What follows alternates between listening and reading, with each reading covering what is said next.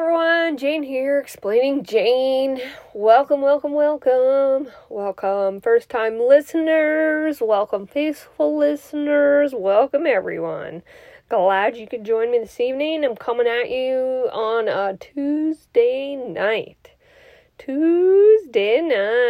Yeah.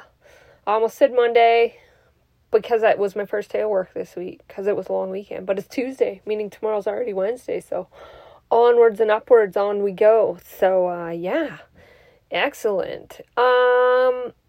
What I wanted to chat with you guys about tonight, it's a little maybe outside of the normal wheelhouse, but it lends itself back to just how things maybe aren't what they seem, or are no longer what they once were, I suppose is the better way to put it. So what I'm talking about is home ownership. Because, back when, say, our parents were buying houses, generations before us were buying houses, it was pretty standard that, your house was going to go up in value, and it was a way for you to, have an asset that grew in value, so then, could actually make you money. But that's really no longer the case, or at least no longer a guarantee, right?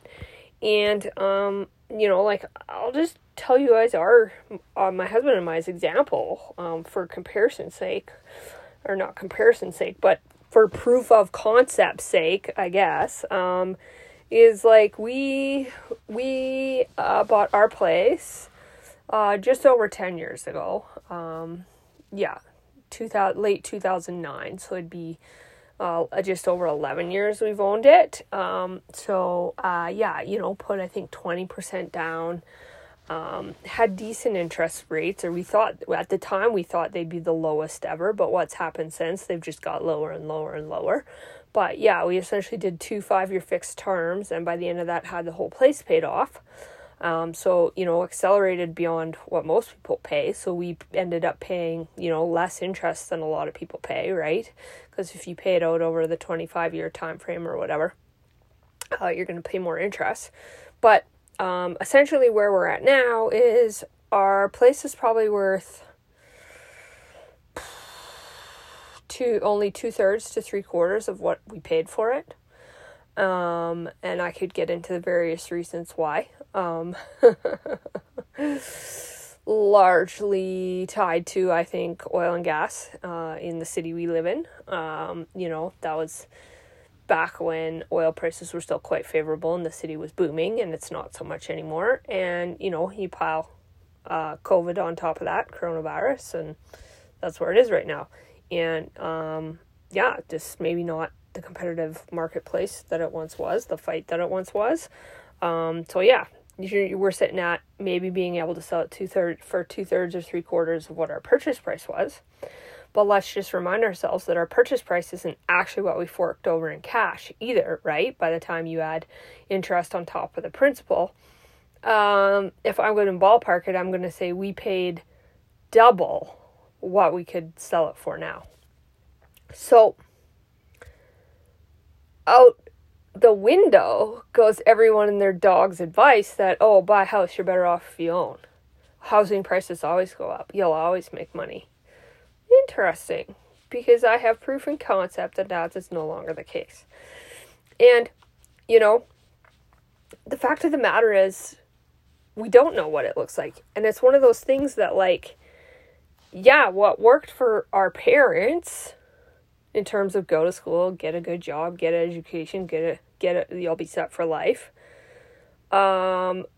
is maybe no longer the best way to go, right? And is home ownership always going to pay off in the long run? Maybe not, right?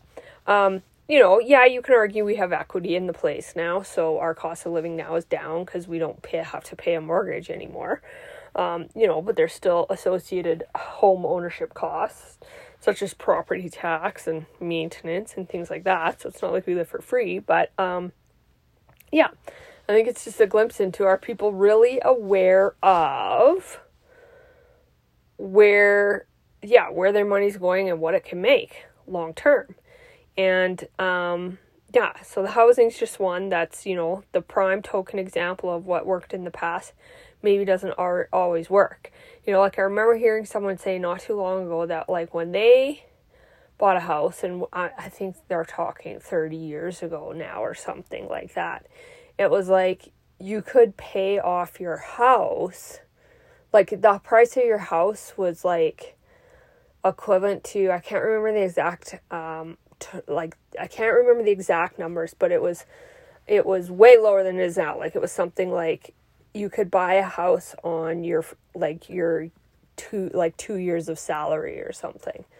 Yeah, it was something like that. Maybe even just a year's worth of salary. That would be your house price.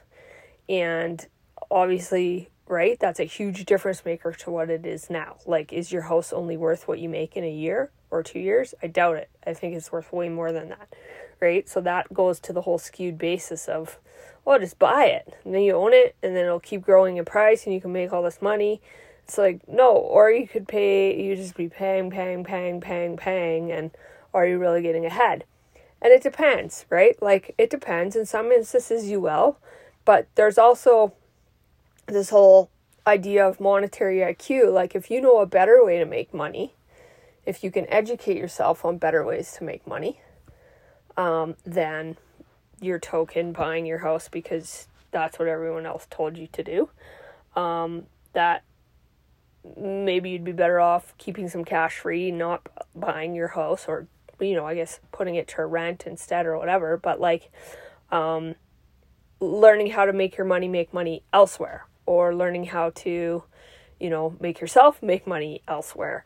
All these things that are alternatives to generating income in the marketplace that maybe weren't on the table back when our parents and their parents were navigating the waters of their life. So, yeah, just wanted to share on that today. I think more than anything else, a heads up reminder that, we're in charge of our own lives, and to trust, like to just go with the wind, or go with the popular choice, or, just go with what everyone else is doing, can sometimes, I think, lead us astray. And like, ultimately, like I said, we're responsible for ourselves. We're responsible for our own lives. So it's our job to get educated on these things and make sure we're making the decisions that are best for us, our family, in our current circumstances, and not just going, well, everyone else is doing that, so I'll do it too. So, yeah, I'll leave it out there tonight, you guys. I hope everyone has an awesome evening. And as always, I will be back tomorrow. Okay, that's Jane signing off.